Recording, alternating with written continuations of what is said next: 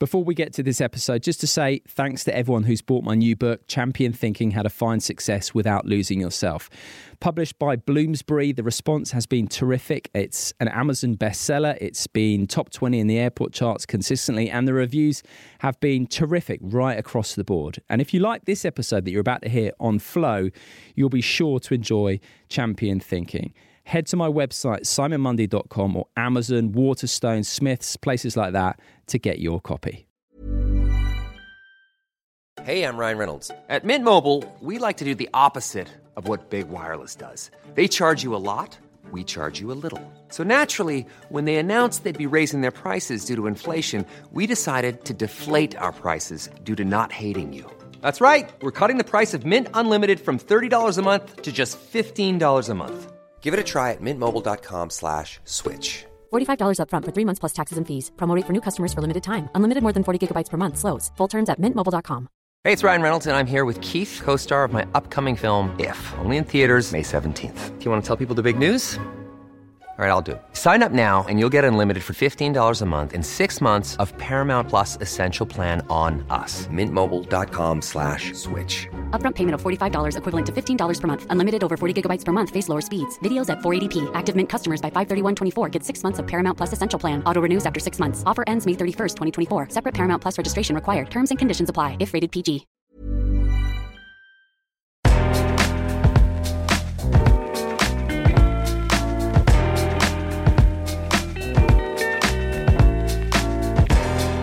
This is Don't Tell Me the Score, the podcast that uses sport to explore life's bigger questions.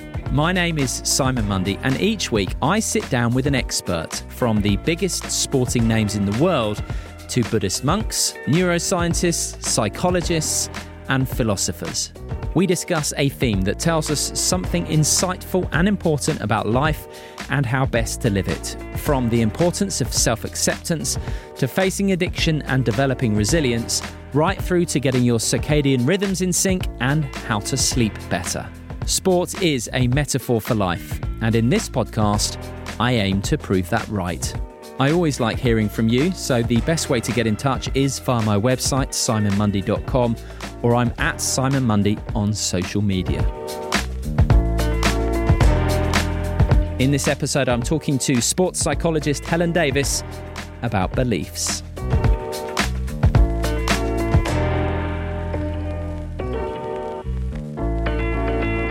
Morning, Helen. Good morning, Simon. How are you? Yeah, I'm good form today, thank you. How about you? Am I on good form? I'm not sure. It's too early to say. We'll find out in due course. Lovely to chat to you. We've spoken plenty of times recently, and our conversation is going to be somewhat linked to a previous podcast I did with Lucy Gossage, who is one of the most successful triathletes in the Ironman discipline over the last 10 years or so. And she has attributed much of her success to you. Well, that's very, very kind. But she was a very good pupil, shall we say. She worked very hard at sports psychology, and it was great to see that it made such a difference to her. And we're going to dig into some of the stuff that you talk about with your various clients. And I think it's excellent, as you know, and I've dug into some of your resources. So you've got Iron Mind that you and Lucy have worked on together. So she's obviously such a huge believer in the way that you've been able to help her, that you now collaborate, and we'll get into that later.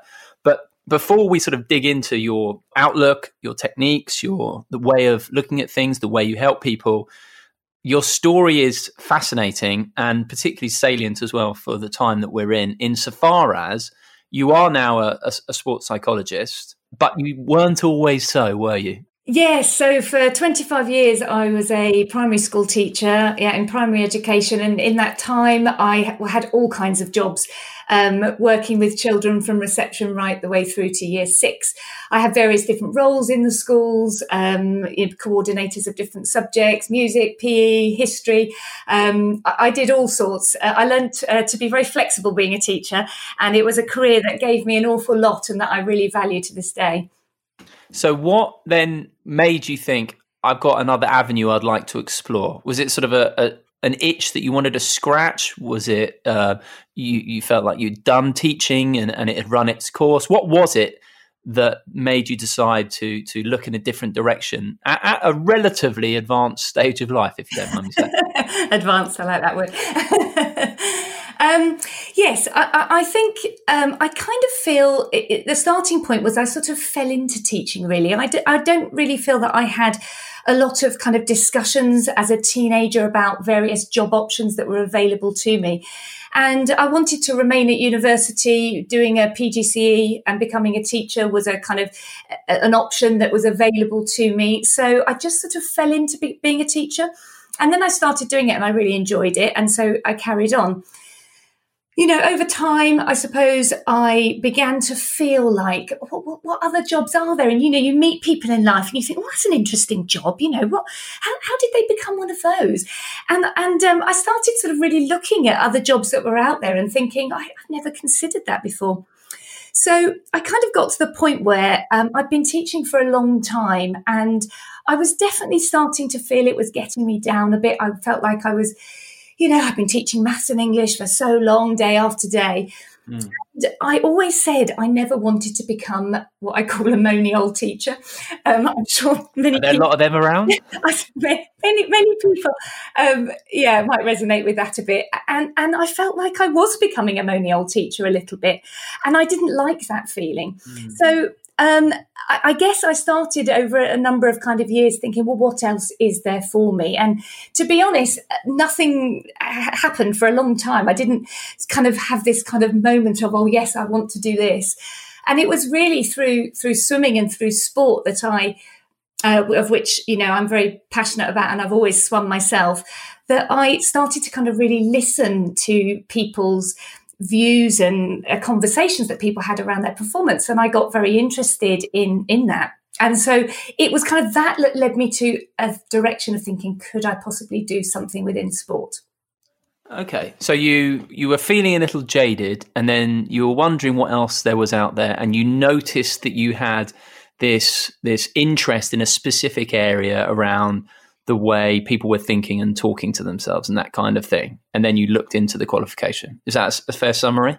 Yes, that's right. Yes, I did. I particularly with triathletes, you know, obviously you've got three disciplines in triathlon, you know, swimming, biking and running. And being a swimmer, I found it very interesting listening to a lot of triathletes talking about their swimming and how they spoke very differently about their swimming than they did about their biking and their running. And it just made me think, well, if they started speaking differently about their swimming, might it alter their performance? So I started, I got on the computer, I started Googling and saw that there was a master's in sport and exercise psychology. Fortunately, it was distance learning. It was part-time because due to my family situation and having 3 children, I needed an option that was very flexible for me. And I remember that day when I read about the course and I just had this feeling of excitement and I couldn't sort of put it away. I remember printing out the pieces of paper and having them on the side in my kitchen. And I kept looking at them thinking, I really like the sound of that. I think I'd like to do it. Were there doubts about taking the plunge? I was in my early 40s at the time, and I did feel like, is this really a bit ridiculous, you know, to embark on something that I don't really know very much about. I have to say that people around me were actually really, really encouraging. I think people could see that I was very excited about this as an option, and all my kind of sporting friends, they completely, you know, told me to just go for it and have you filled out the form, you know, and I had all of that from them. So I was very much encouraged, and I was lucky that my family were very supportive as well. And I think that helped me overcome my fears, because I think my biggest fear was, can I actually go back and study again, having not written an essay for a very, very long time. A few people I know who've gone back into studying later in life remark that actually it's much easier, because, you know, I know when I was at university or at school, what studying and learning and working wasn't top of my priority list. But as you sort of do get a little older, perhaps your priorities do shift. And anyone I know who's been through that say that the whole experience was very different. So the years that you spent then, I mean, did they fly by, or, you know, in hindsight, was it difficult to juggle everything? Do you know, it was really difficult to juggle and everything, but the years did fly by. And actually, when I look back on that time now, I've really quite surprised myself that I managed it. I had, as I said, I have 3 children, and at the time they were going through GCSEs and A-levels. So I had an awful lot going on sort of at home, as it were, and getting... And were you teaching as well at the same time, still doing a bit of teaching? Yes, I actually was part-time teaching and part-time studying. And I got a lot of my work done from about 4:30 a.m. in the morning. Having been a swimmer, I'm used to getting up early and training. It's what I've done throughout my teenage years. And I found that I got some really, sort of good work and quality work done in that time when the family was still asleep, and I could actually get some work done before I went to work at school. So it was tough. I remember there were times where I just thought, can I do this? I had a really wobbly moment. I remember sort of when I had to do my very, very first assignment. And I remember saying to my husband, I really don't think I can do this. I had no benchmark. I hadn't written an essay for so long. I had no idea if what I was writing was what they wanted. And it was very scary. A lot of people can resonate with that. I mean, as you know, I'm writing my first book currently. I've never done it before. And I have these voices in my head going, this is nonsense, this is rubbish. But I suppose the work that you were doing, was that helping you deal with those thoughts of, I don't know what I'm up to and I don't know if I can manage this? Yes, definitely. I mean, the skills that I learnt on the course, I absolutely applied to my day-to-day. But I think also I was very driven by the fact that I was just enjoying doing what I was doing. And it was like a breath of fresh air for me. Suddenly I had this kind of new exciting thing in my life, which was something which I think, if you'd have asked me a few years ago, I would never have predicted that I would have been doing. So I really embraced it and was very enthused about it. So I wanted to get up at 4:30 in the morning. I was enjoying what I was learning. So it made it easier to manage. That's such a key sign, isn't it? I mean, after I went traveling early and actually I took a couple of years out from some broadcasting, and when I got back into it, even though I had to take a big pay cut, this was in my early 20s, the feeling I got from having my ladder up against the right wall it just told me that I had made the right decision. And there's something to be said for listening to that intuition, isn't there? Oh, definitely. I'm definitely somebody who's kind of followed my heart. If I'm enthusiastic about something and I like talking about it, I tend to know that that's important to me. So I've kind of used that as a kind of for guidance, I guess, moving forwards. I'm not somebody that sort of overthinks about things too much. I just think, right, I'm excited about it. I'm going to give it a go. If you're excited, yes. If you're not, that's probably a sign. Interestingly, I've had a lot of people get in touch with me during lockdown who seem to be reappraising and thinking about their life, their careers.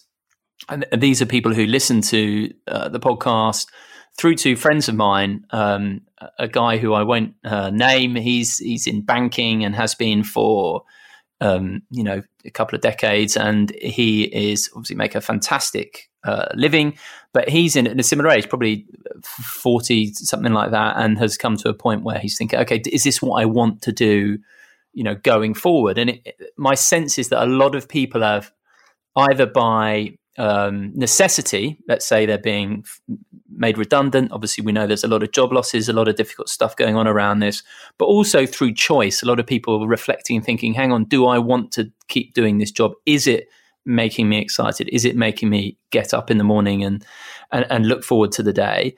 So as someone who, made a difficult decision and was spinning all sorts of family, teaching and studying plates at the same time in your 40s, what advice would you have, or what words of wisdom would you have for anyone going through that kind of thought process at the moment? I think, definitely to follow your enthusiasm and follow your heart. I think that for me is very much, if you're excited about it, then listen to that voice that's going on inside your head. I think being a bit brave is another good thing to say as well, because I definitely felt brave when I stepped into that room of psychologists on that very first day, and I had real feelings of, should I really be doing this? Am I too old? All those kind of questions. And I think know and expect that all of those fears and doubts are going to be there. That you are going to have them, and that's part of the process of trying to decide whether you want to go for that or not, and also speak to supportive people around you, people who can help you make decisions if you're finding it difficult, and can offer advice and help you discover the qualities that you have and the characteristics that you have, and discuss whether you think that it really is the right avenue for you. So I guess those three things I would say, and I would say also take that step, and you don't have to have a long-term goal. I really didn't know where being a sports psychologist would take me, and I didn't really think about that too much. I just sort of thought, I'm going to enjoy learning while I'm learning and just see where it takes me. And I still actually do that to this day. People do still say to me now, "Oh, where do you want to take your work? What do you want to do?" And I just say, "Well, I'm just kind of enjoying what I'm doing at the moment, and that's fine for me." Yeah. You said there about imposter syndrome, or alluded to it, and that's incredibly common. And I think understanding that those feelings are going to come up, and they're normal to some degree, but then also digging into the beliefs, and we'll get into that in a bit. And also you saying there about not necessarily having a long-term plan. And for a long time, I thought I was a bit of an odd one out in not having a 5-year plan, but actually I spoke to David Epstein in a episode of Don't Tell Me the Score a year or so ago, maybe, and he spoke about the value of sort of bobbing and weaving and following your heart and following your passion and your excitement and seeing where it takes you rather than planning too far ahead. And you're obviously someone who sort of goes along with that way of thinking as well.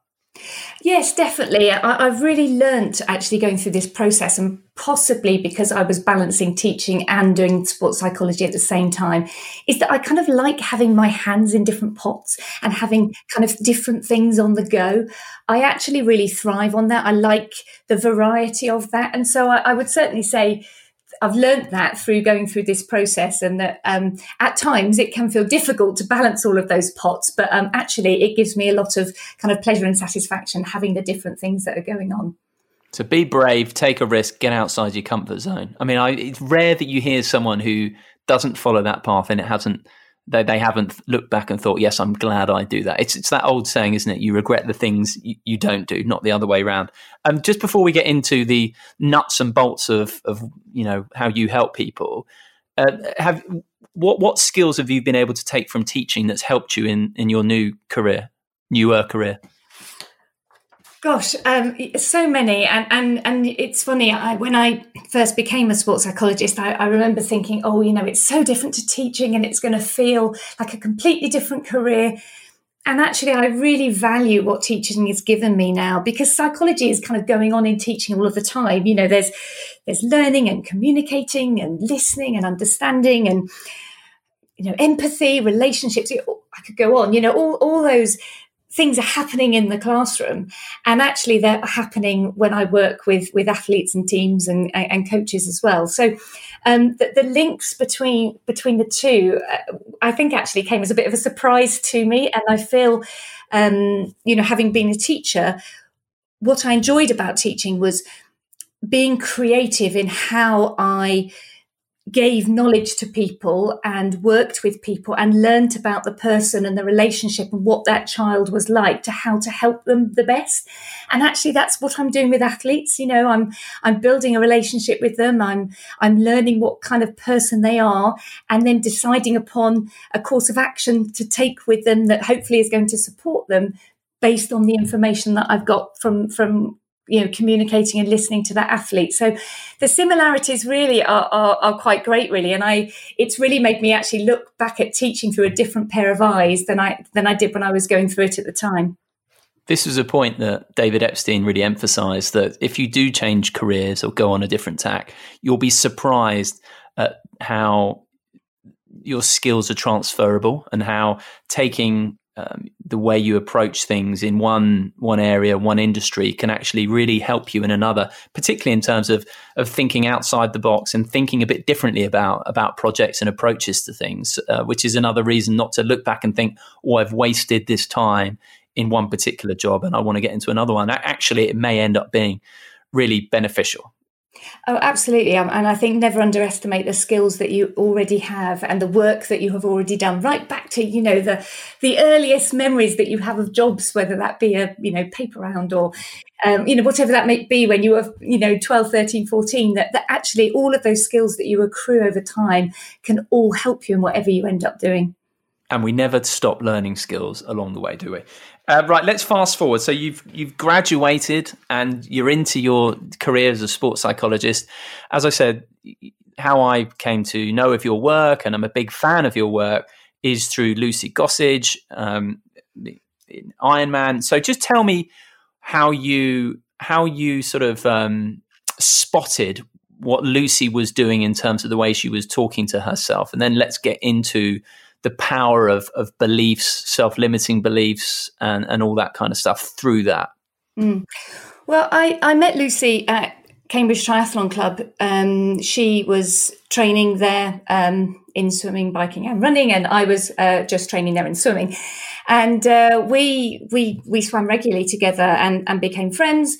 And that continued for a period of time. And then when I started having, doing my research into a different career, I talked to her along with other athletes as well about sports psychology and how it affected them and their performance. And listening to her, she, as she readily admits, swimming has always been her hardest discipline.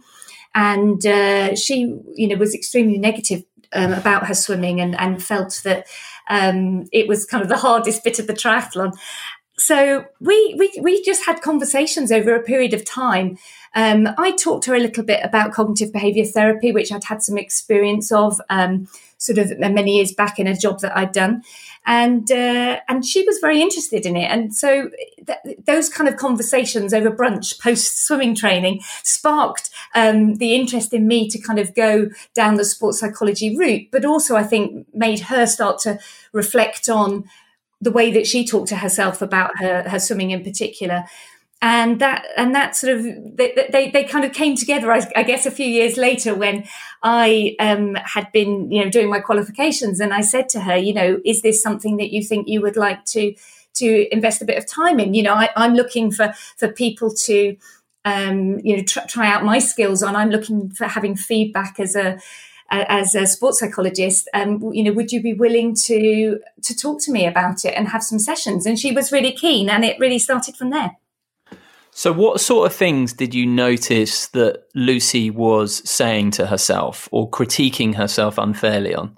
Yeah, I think Lucy particularly very much felt that, she didn't come from, the sort of traditional background of a sports person, that, as a teenager, she was not sporty particularly. She did a bit of sport, but, she wasn't particularly good at it. There were definitely in those early conversations, she sort of showed what I would call put down thinking, where she kind of didn't really believe that she was having a success that she was in triathlon. She always came up with a reason of why she was successful and why a certain outcome had occurred, as if it was an external source that was giving her that rather than her and her ability. And so it was that really, those initial kind of conversations that we started to explore that more deeply and to look at what it was that Lucy was really saying to herself and how it was then maybe impacting her performance. And our beliefs can have a huge impact on our performance and the way we experience the world, can't they? Yeah, absolutely. I think they are absolutely paramount in how we kind of interpret the world around us. And those beliefs can be, if they're kind of flexible beliefs and they're sort of non-extremes beliefs, they can be helpful towards us. But if our beliefs become, kind of more rigid or more extreme, they can actually then become detrimental to us and our thinking and our behaviours.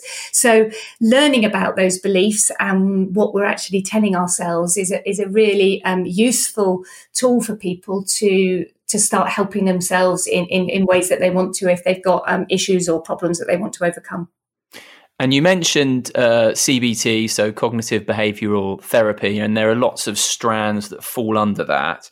Yes. And one we'll have a bit of a zoom in on is REBT.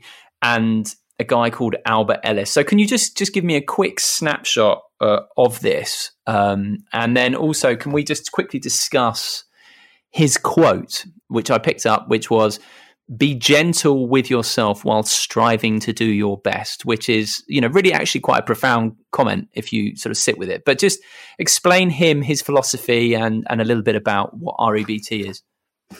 Yeah, so REBT, or rational emotive behaviour therapy, is as you said, it comes under that kind of cognitive behaviour umbrella, and it's been used for many, many years across sort of diverse clinical and non-clinical populations, and that the centre of it really is that irrational and rational beliefs are at the centre of this emotional and behaviour functionality. So what you teach people in REBT is that it's not events that are directly causing emotions and behaviours, but it's actually our beliefs that lead to emotional and behavioural reactions. A lot of people sort of have that association of it's the event that's making me feel like this. But in REBT, it's saying that actually there's a belief behind that. And just kind of really briefly, irrational beliefs in REBT are kind of extreme and rigid, illogical beliefs, and they can lead to these dysfunctional emotions, whereas rational beliefs are preferences, they're non-extreme, they're much more flexible and logical, and that's what you're aiming for in REBT, to try and help people to move from irrational beliefs to rational beliefs through a framework which REBT does. In sport, I have to say, actually, there is an approach called smarter thinking, which is kind of a phrase coined by some leading researchers. Dr. Martin Turner is one of them, who do an awful lot of work in this area, and they're extremely knowledgeable in REBT. And smarter thinking in sport is kind of the term that I tend to use with people when I'm talking about it with them. So what you said there about understanding that it is not an event that causes people to feel a certain way, but it is people's belief about the event that causes them to feel a certain way.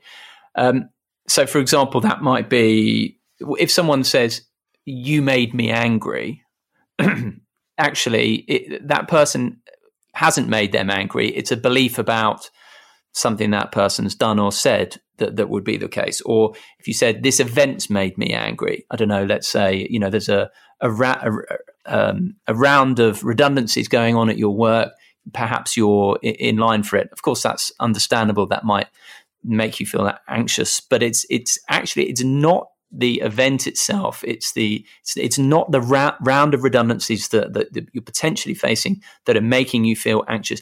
It's your belief about those round of redundancies. Are those two sort of fair examples? Yes, yeah, absolutely. It is. It's the way that you interpret it that actually gives the feelings that you and the emotional consequence that ends up from that. So how you view the situation. I think Ellis says, people are not disturbed by things, but by the view that they take of it. So it's the view that you take of that gives you those emotions. And it's what that quote that Shakespeare said, and that I'm sure a few people have quoted on this podcast: "There is no thing that is good or bad, only thinking makes it so." That's definitely not the entirely accurate quote, but it's a variation on it. It's fairly accurate. So it's understanding that events in and of themselves are neutral. They have no emotional charge to them whatsoever. It's literally the beliefs and perceptions we have about them. And how common do you think it is that people understand that? I think it's a lot of people have that, what we call this A to C thinking, that it is the event that's causing the emotional disturbance. And actually, people react in different ways to different situations. So therefore, there is something else that means that people react differently. And that's why it's beliefs. And when people can understand that and see that, they think, oh, yes, well, I view that very differently to, the person sitting over there. And it's because of their belief systems as to why they think about it in a different way. So I think understanding that in the first instance is can be really quite powerful, because it's like, okay, well, if it's my belief that's making me feel the way that I am, which might be uncomfortable, it might be anxious, it might be angry, that it's actually my belief around that, and I can work to change that belief. And that's really powerful, because it's saying that event could happen, but I could actually learn to respond in a different way. So it gives you a certain amount of a feeling of control, an internal sense of control. But also, I guess it means that it forces you to take responsibility as well. You can't blame how you feel on another person or indeed a specific event. It's understanding that it is your beliefs and which are yours, and therefore they're your responsibility to do something about, that is making you feel this way. So it gives you control, but also forces you to take responsibility. I think it's giving people a different way of looking at it, and it's a way that actually makes sense. You can wish that somebody behaves in a certain way to you, but you can't make that person do it, and you can't demand it of that person. If you're sitting here saying to yourself that I expect them to do that, it's actually not going to help you in the long run. But accepting that, that you don't have that control over somebody else can then be really helpful. You mentioned A to C thinking, and I know there's the ABCDE model. Can you just quickly explain what you mean by A to C thinking, the role B has in it, which is what we've touched on, and also the D and E? Just a quick overview of this model. So just really briefly, the ABCDE is a really good framework because it's easy for people to remember. And as I mentioned to you before, it's very much an approach that people hopefully can take away and learn for themselves. So it's easily memorable. So the A stands for adversity, which is or the activating event that can cause adversity, an event that happens or a situation that happens. The C I'm going to mention next because I've talked about A to C thinking. The C is the consequence, the emotional consequence.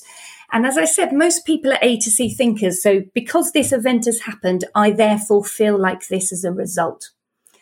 So you then teach people that actually, instead of thinking that you're an A to C thinker, that it's the B that sits between the A and the C that stands for beliefs. And the B is the belief behind what it is that you're thinking, and that belief is giving you the emotional consequence at C. And once you've established what that belief is with somebody, you can then start to work on the D bit of the framework. And the D stands for disputing. And that's where you challenge and question your belief. And you do that through asking questions about logic and sense and evidence and realism and pragmatics and all of those things that can really challenge your belief and make you see the belief for what it is. And then through, sessions with the client, you end up with the E part of the framework, which stands for kind of an effective new philosophy. So that's where you're really hoping that the more rational thinking, they can see that they can switch their thinking to more rational thinking, and you can have a new philosophy that can hopefully move you forwards and take you in a different direction. There's never been a faster or easier way to start your weight loss journey than with PlushCare. PlushCare accepts most insurance plans and gives you online access to board-certified physicians who can prescribe FDA-approved weight loss medications like Wegovy and Zepbound for those who qualify. Take charge of your health and speak with a board-certified physician about a weight loss plan that's right for you. Get started today at plushcare.com/weight-loss. That's plushcare.com/weight-loss. plushcare.com/weight-loss. Hey, it's Ryan Reynolds, and I'm here with Keith, co-star of my upcoming film, If, only in theaters May 17th. Do you want to tell people the big news? All right, I'll do it. Sign up now and you'll get unlimited for $15 a month and 6 months of Paramount Plus Essential Plan on us. MintMobile.com/switch. Upfront payment of $45 equivalent to $15 per month. Unlimited over 40 gigabytes per month. Face lower speeds. Videos at 480p. Active Mint customers by 531.24 get 6 months of Paramount Plus Essential Plan. Auto renews after 6 months. Offer ends May 31st, 2024. Separate Paramount Plus registration required. Terms and conditions apply if rated PG. When you make decisions for your company, you look for the no-brainers. And if you have a lot of mailing to do, Stamps.com is the ultimate no-brainer. It streamlines your processes to make your business more efficient, which makes you less busy. Mail checks, invoices, legal documents, and everything you need to keep your business running with Stamps.com. Seamlessly connect with every major marketplace and shopping cart. Schedule package pickups and see your cheapest and fastest shipping options from different carriers, with rates up to 89% off USPS and UPS rates. And with the Stamps.com mobile app, you can take care of mailing and shipping wherever you are. Make the same no-brainer decision as over 1 million other businesses with Stamps.com. Sign up with code PROGRAM for a 4-week trial, plus free postage and a free digital scale. No long-term commitments or contracts. That's Stamps.com. Code PROGRAM. So just to take a bit of an example, and correct me if I get any of this wrong. So let's take someone who has just been made redundant and they are feeling incredibly anxious and depressed. Mm-hmm. Obviously, it's understandable to have an emotional reaction to a difficult situation like that, but I'm talking about really, really feeling down about it. Mm. And so the being redundant would be the A, would be the activating event. The feeling really down and anxious and depressed would be the C, the emotional consequence. Mm-hmm. But the B, the beliefs might be things like, well, I'm worthless if I don't have a job or a role.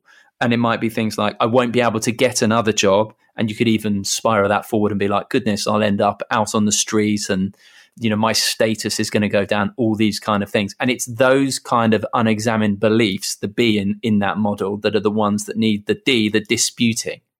That's right. So as you say, you know, it could be feeling this belief of, you know, I'm no good. As you say, I am worthless. And, you know, when you have a belief like that, you know, you will see probably behaviors and thinking that kind of that go hand in hand with that belief. So, you know, it may be that this person's only seeing negative aspects of the loss, that they are just thinking about other losses and failures that they have had in the past, thinking that they're unable to help themselves, that they can only kind of see, you know, pain in the future, and they might then withdraw from help, they might withdraw from support, or even, you know, kind of create an environment that's kind of consistent with that I'm no good belief. So, you know, working with somebody through the ABCDE framework is looking at that belief and looking at, you know, the behaviors that they're having as a result of that, and then disputing that belief about being no good and aiming for, you know, a more rational approach. So I guess in the situation that you describe, you know, it would be that, yes, they still might be able to recognize the negative aspects of losing their job, but also maybe the positive aspects. They'd be able to look at that as well, that they would have more of a sense of, well, actually, I can help myself and I can do it by doing X, Y, and Z, and that they could look to the future more readily with hope, you know, and their behaviours might be, you know, that they would seek out, you know, reinforcement after a period of, as you say, being, you know, disappointed and upset about losing the job, but they can then maybe express their feelings more easily about that loss and talk to significant other people about it. And that having a belief around I'm sad to lose my job and I'm disappointed to lose my job is a much more sort of rational train of thought and more helpful in terms of behaviours and thoughts moving forward. I watched a video quickly of Albert Ellis talking before we chatted, and something he spoke about was sort of radical self-acceptance.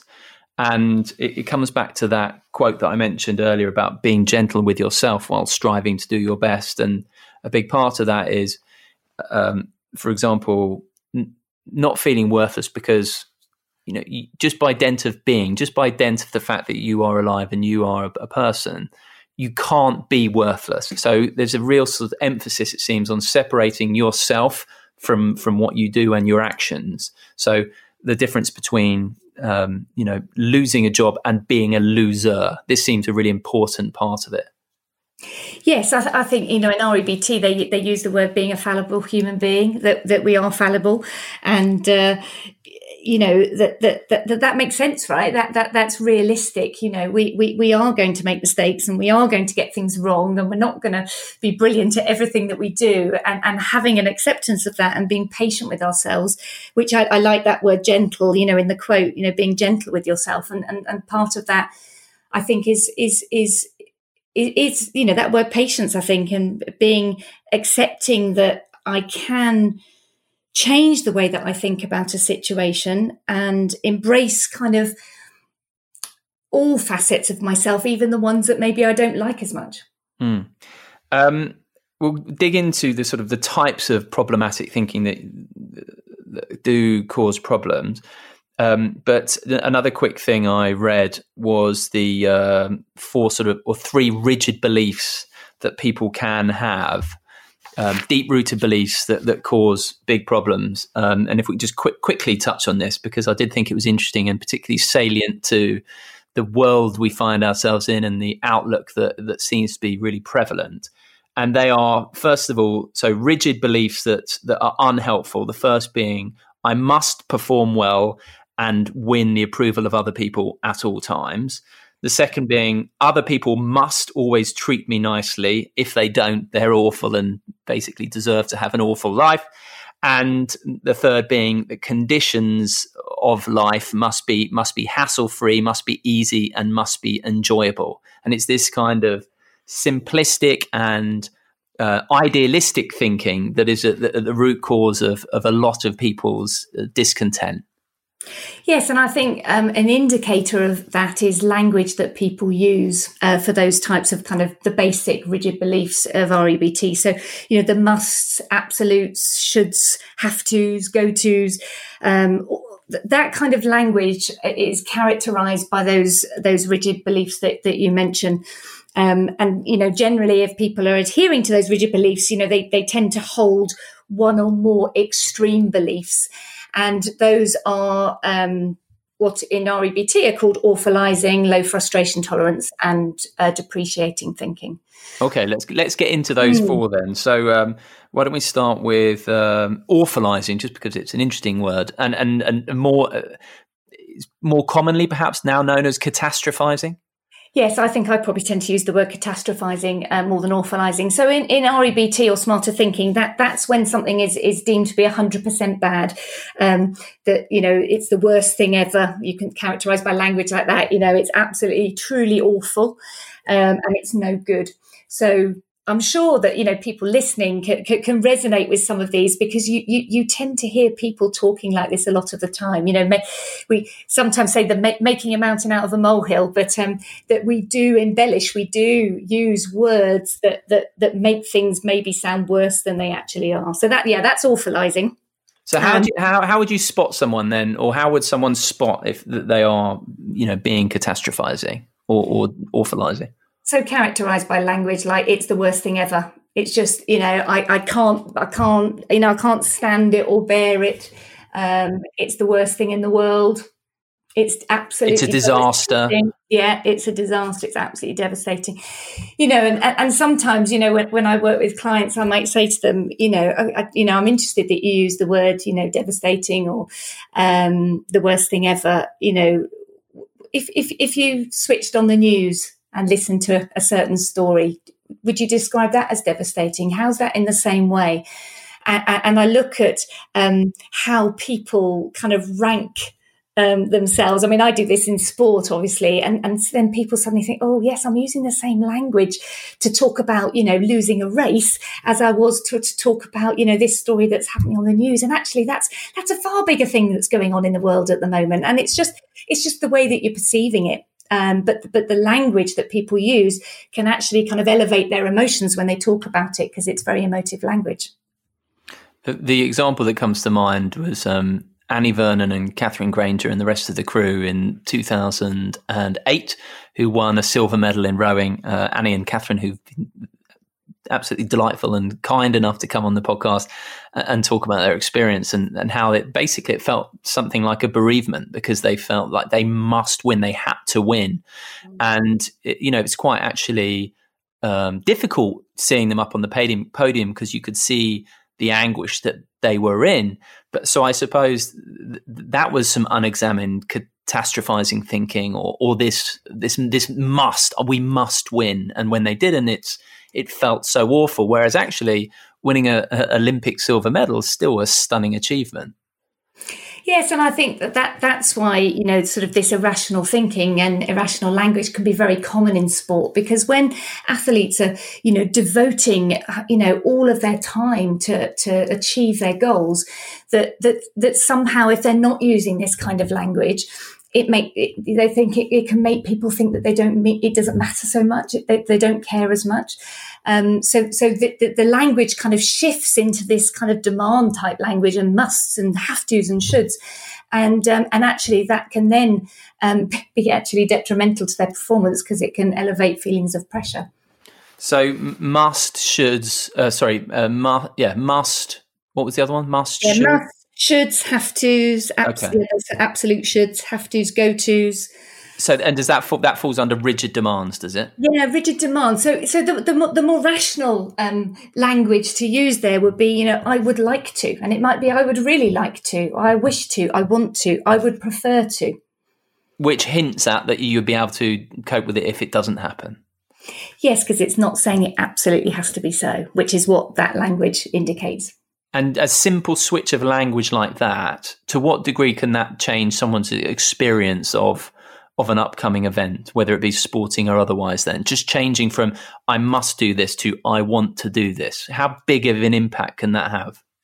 Well, when you're sitting with a client and talking it through, it can be quite hard to imagine. But I guess having gone through this process with a number of athletes now, I really can see the benefit of just a simple changing of one word can have on somebody, which is why I find it so fascinating. Athletes talk about getting more enjoyment out of their sport. I would say that's probably one of the number one things that people say, having gone through talking through a framework, is that actually I enjoyed it more. I didn't have as many feelings of pressure. I was able to appreciate what I was doing more, because they're not telling themselves all the things that they were before. So I guess the answer is speaking to the athletes who have gone through REBT and how it's affected them. If I imagine saying to myself, I must do something, it does have that sense of all or nothing compared to I want to do something. It has a completely different texture to it if you do imagine it. So I do completely understand how it sounds sort of it sounds almost hard to believe that a single change in a word could have such a big effect. But just now imagining it, I can really understand how it could. Well, I think also over a period of time, if you're saying it to yourself a lot, I mean, one thing that I particularly notice when people are talking in that way is just body tension. Mm. I'm saying it because I want you to really believe it. I must do it because it's so important to me. And you can see that there's a tension in the way that they use the words and in their body. So, I think it's very profound words, and it continues to fascinate me, and it is something that I want to continue to explore in the future. Absolutely. And tension is not a good thing in performance, whether that be sporting or otherwise. So low frustration tolerance, just talk me through that one. Yeah, so that's thinking where you're telling yourself that you cannot endure a certain situation. You can't stand it type of language. I can't stand it when this happens. Whereas more rational is, well, you can stand it. You're just finding it difficult, or you're just finding it hard. Or you just don't like it much. Yeah. Yes, you don't like it much. So again, you can just hopefully see there the difference between the kind of the irrational and rational type language. And then depreciation. So that's or put down thinking, I sometimes call it. It's where people kind of disparage themselves, put themselves down themselves, or kind of life or their situation or other people, their life conditions, and again characterized by language that is of putting themselves down. So would that be if you didn't win a race or didn't get a job? I didn't get this job, therefore I am a loser. Yes, I'm a loser. Yeah, I'm useless. This sort of thing always happens to me. That kind of sweeping negative generalizations about yourself. So personalizing the events and into this says something about me specifically. Yeah, that's right. Yeah, I was looking at Iron Mind, which you've set up with like I said, with Lucy, and it's got all sorts of exercises that I found really useful and worked through a couple of them myself. And I didn't actually realise. So you've done some stuff with Louise Minchin, who I actually hadn't. Do you know what?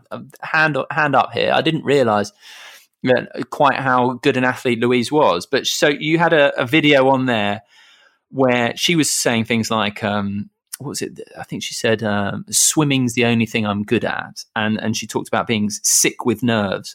And you encouraged people to sort of notice the language that she was using. And I suppose it's easy to let that kind of language slip by and not really pick up on it. So how important is it, and how easy or difficult is it to actually spot this kind of language that we use in our heads or out loud that's going on and having a big impact on us?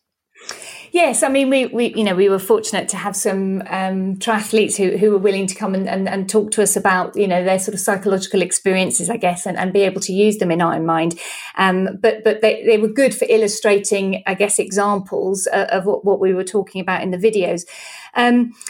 There are a number of different ways that I notice this language, mainly by listening to people when I have sessions with them.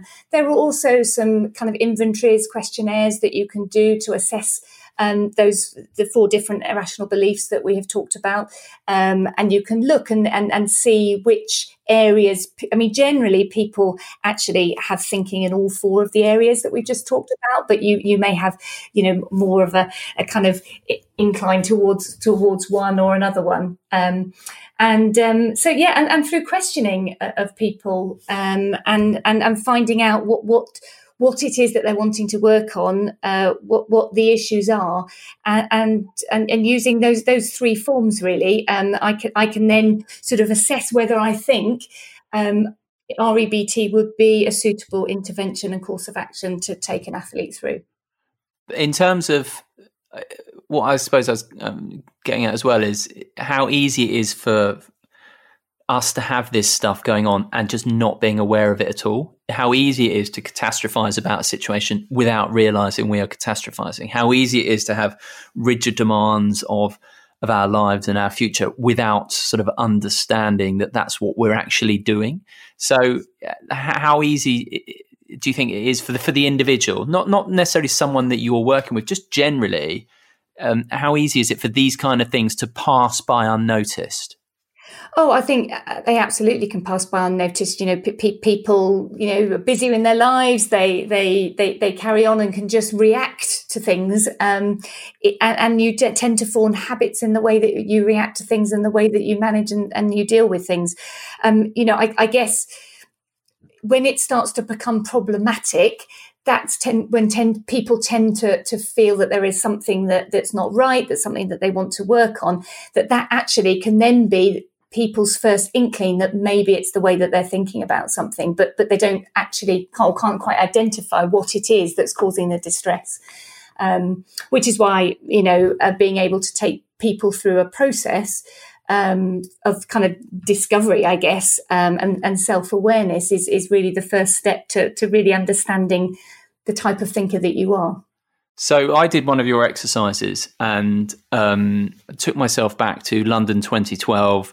I was the sports reporter for Radio 1, but on Super Saturday, I was asked to do a live broadcast for 5 Live. And basically, obviously, Jess Ennis, Mo Farah, Greg Rutherford won golds, and everything was just building up and this tension was building up. But I was outside of my comfort zone because I hadn't done a live broadcast for 5 Live at that point. And in the end, sort of hour leading up to when I knew I was having to go on air, I'd had this anxiety building in my stomach and that I hadn't perhaps experienced in that way before.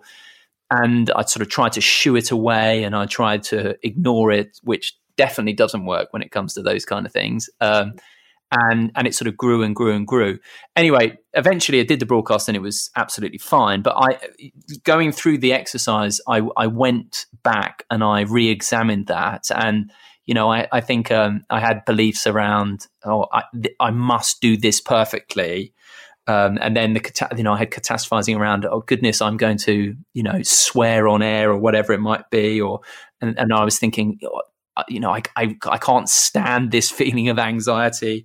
And then, if this goes wrong, then, it says something about me as a broadcaster and as a person. And I really noticed, so I had all of those things. So rigid demands, catastrophizing, low frustration tolerance, and depreciation going on in that moment. But at that time, it was a while ago now, but at that time I had no idea any of that was going on. So doing that exercise, I personally sort of found it very, very useful. I mean, have you ever sort of done it? Have you gone through this stuff yourself? And do you still sort of catch yourself at times having this kind of thinking? Do you know, all the time, all the time.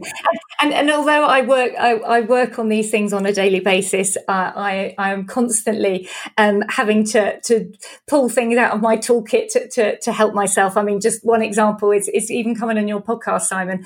I mean, you told me earlier that Chris Hoy was the last person you spoke to. And of course, I'm thinking, oh my goodness, all these people are going to want to listen to Chris Hoy. And why on earth would they want to listen to Helen Davis? I think we all have feelings of self-doubt. Self-doubt is a natural part of any kind of, performance or any part of life. And, how we help ourselves in those situations are things that I draw upon from my work in psychology all of the time. I'm never going to, there's always something to learn, right? There's always something to get better at. And how you deal with situations helps you for the next one and moving forward. So, and I really do genuinely mean it when I say REBT has helped me enormously. I had a bit of a kind of moment where I had a really rigid demand about a time that I wanted to achieve in swimming. This is back in my early 40s as well. I just had my 3 children and I thought, right, I really want to swim sub 30 seconds for 50 freestyle. And that was my goal. And I kept saying, I must do it. And I kept doing 30.2 and then I did 30.1. And it came to swimming at Sheffield, which is the national champs. It's a fast pool. I thought, right, here we go. This is going to be my day. This is the day I'm going to do it. And I went 30.02. Right, 30.02, and I cried. I burst into tears. I thought, I can't believe it. I've worked so hard. I've done all this, and I had this sudden moment of, do you know what? I need to change something here. I really need to change something because I love this weekend of swimming, and here I am in tears. Those 2 100ths of a second. If I'd have gone quicker by 3 100ths of a second, I would have been elated. and that was a real moment for me. And REBT actually, that it really helped me with that situation because I really recognised that I had been very, very rigid in my thinking. I'd been totally outcome focused, and it's funny. I changed the way that was kind of right at the beginning of my master's degree. So I hadn't learned very much at that stage, but it was a real moment and an example that I then used of how I could then think about it and approach it differently. Yeah. So that was just going back to that quote of Albert Ellis's about being gentle with yourself. So be gentle with yourself while striving to do your best. So you were striving to do your best, but at that point weren't particularly being gentle with yourself, which is a very, very common thing. Absolutely. I certainly wasn't being, and actually it's a good ending to the story in terms of when I did start looking at it differently and I was being gentler with myself and I took the pressure off myself. I then went 29.9. Of course you did, but this is the irony of it, isn't it? It's such a paradox. Yeah. It's so often the case, once you sort of let go of trying to control and let go of the tension, actually what you're seeking comes to pass. It's one of life's ironic paradoxes. And you said that, you still have these feelings and fun enough, you mentioned, Chris Hoy, and he said, self-doubt is totally normal. And he had it all throughout his career, still does. So having feelings of self-doubt and have these thoughts come up of doubting yourself or thinking things are going to go bad, they're totally normal. So the work that you're talking about and that you do, it's a process about nudging yourself forward, being a little bit better than you were yesterday rather than, I understand it, now this will never happen again. Yeah, absolutely. Small steps, if I could just shift myself from a 2 out of 10 today to a 3 out of 10, what might that look like? What could I do differently? How could I think in a different way? How could I behave in a different way? Absolutely, that is the process, and the process of continual learning. So, I certainly, don't sit here and say that I've got it all sussed at all when it comes to psychology, and that's why it's so fascinating, because it's a moving platform. It changes all the time. So, it's why it excites me as an area, and I continue working in it. Yeah, I mean, there's always room for improvement, isn't there? And as long as you're just comparing, and actually that just popped in my mind, watching Lucy on your videos, was early in her career, she would often be comparing herself against other people. But then, she spoke about stopping looking at who she was competing against completely, and was really focused on her own performance. And the more this process encourages you to be more and more sort of intrinsically motivated. So you're just competing against yourself. So it's like actually what Chris always said, it's me v me rather than me against someone else. Yes, and I think that word enjoyment in terms of what you do is absolutely key. Meeting the different athletes that I do, that the deep sense of enjoyment and satisfaction that people get from their sport absolutely can shine through in so many different situations in sport, whether that be a win or a loss or a high pressure moment. That it's the key to everything really, and the key to helping yourself develop and move forwards and get better as an athlete. So let's just then paint to finish things off, to round it off, paint a picture of sort of what we are trying to aim for in this model, rather than the catastrophizing, rigid demands, etc. So it's aiming for flexible thinking, anti-catastrophizing, high frustration tolerance, and acceptance. So can you just paint a picture of what that might look like? Yes, well, so those are much more. Say the word flexible comes in there. Is that rational beliefs tend to be much more logical. They make more sense, and therefore they help guide you far better than irrational ones. I would certainly say that it can be hard work to get to that point, but having as I say, an acceptance of them, they can give you more sort of functional emotions that help you deal with things better, move forwards better, move on from something better. They can give you more adaptive kind of behaviours that take you to a better place than maybe you have been before. So they come through discussions and they do make sense to people, but actually putting it into action can be harder. So that's what you're working towards in REBT, is to kind of have a more effective philosophy and be able to dispute the irrational beliefs when they come up and take yourself down a more rational route, which hopefully will lead you to kind of a happier life. So things like, I want or I would like this to happen rather than it must. This is bad. This is not awful or terrible. You may not like a situation, but that doesn't mean you can't deal with it. And even though you've failed in a particular area, most importantly, that does not mean that you are a failure. That's right. And all of those things are great examples. They are things that do make sense to people, but it can take people a while to get there. But as we've sort of said earlier, just the change of word can make a difference to that. So for anyone listening now whose interest has been pricked by this, what would be a first step to getting a bit of a handle on being catastrophizing or any of these different things? I mean, is it just paying attention to the way you do speak to yourself and the beliefs that you hold, and just trying to become more aware of them, or what would you suggest? I think being self-aware absolutely is a first step, and listening to the words that you use and your choice of language, also listening to the words that other people use as well, and see how it's affecting you. Is the way that you are thinking impacting you in some way? And is it positively or negatively? Does it help you or does it not help you? And I think that can be very difficult to do. And some people can find that very hard. Jotting things down, writing down the thoughts that are going on in your head, particularly if you find yourself in a difficult situation, can be really useful, because then you can reflect on it later and look back on it and discuss it with somebody else. And you can identify patterns of thinking then, over a period of time. If you're jotting down your thoughts, you can look back and say, actually, I noticed that I do this quite a lot, or I've got a tendency to do this, at a certain time of the day, or right before I race, if it's a competition, before I go into work, and you can start spotting patterns.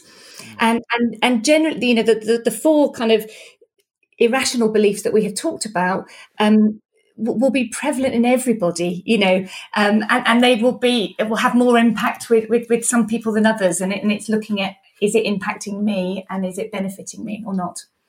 And then how about this for the key understanding? It just being an ABC thinker rather than an A to C thinker. So understanding, crucially, that it's not the event or person that's making you feel or act in a certain way. You have to take responsibility and control for it. It's all about your beliefs and perceptions of that person or that event that is leading to the emotional or reaction or behavior. That's right. How you are interpreting the situation and how you are perceiving it, and that can take a bit of thought and reflection, and difficult in an emotionally charged moment. But recognizing that the same event can happen to a person, but with a different outcome, and that's because we're all different, because we have a different belief system, and we tell ourselves different things, and we hold different beliefs from other people, which is why we respond differently. Mm. And I'll just finish with that quote, just because I love that quote from Albert Ellis, which is just be gentle with yourself while striving to do your best, which I just think is a really, really lovely quote. Anyway, Helen, thank you very much indeed for chatting on Don't Tell Me the Score. It's been a pleasure talking to you, as I knew it would be. And I can't recommend the work that you and Lucy do with Iron Mind enough. I found it really fascinating going through the exercises myself and looking back on some of those historical things like the one I mentioned. So, yeah, just thank you very much indeed for coming on. It has been an absolute pleasure chatting. Thank you very much, Simon. I've enjoyed telling my story. Thank you. Thanks very much for listening to this episode of Don't Tell Me the Score. I really hope you enjoyed our conversation, and I would, of course, be delighted to hear your thoughts, ideas and questions. Do get in touch via my website, simonmundy.com. I do really appreciate you listening, and if you could leave a kind rating and review, I would be sincerely grateful. All that remains is for me to say I hope you'll join me again next time. Until then, thank you and goodbye.